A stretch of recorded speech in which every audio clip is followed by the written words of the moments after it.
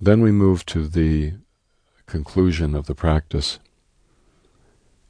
which contains 3 steps.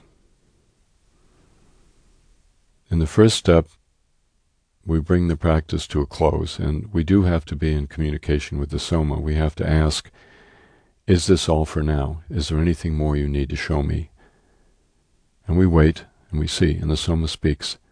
One of the amazing things about this practice is once you invite the Soma to speak, and there's true openness on your part, the Soma communicates. I mean, it sounds strange, but it actually, it's that simple and that straightforward. So is the practice complete? Is there more that I need to be shown? Is there anything about anything else that I need to be shown? And that is step number 9.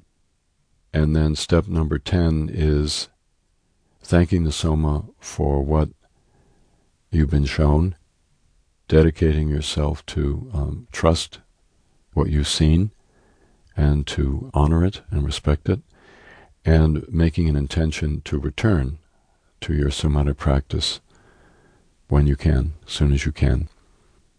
And then the final, step 11, very, very important, is integrating what you've learned through somatic descent into your life, into your way of seeing things. And this is the place where you begin thinking about it. Okay, I had this question, and this is what's come up. This image came up. This memory came up. Now, what about that? How does that fit in, and how does that change, how I'm looking at things? And not only beginning to integrate it by thinking about it, but carrying the experience forward in your life. Because one very interesting thing about somatic descent is that the experiences that come up continue to live on within you. And, you may do a somatic descent, and an image may come up in the flash of a second that sheds light on your whole life, and you may carry that with you for years and reflect on it, and the image will continue to unfold.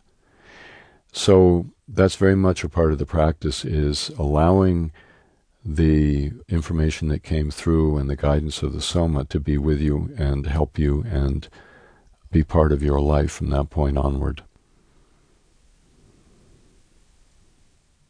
So that's a brief overview of the journey, and now we'll move to step 1 and engage that practice.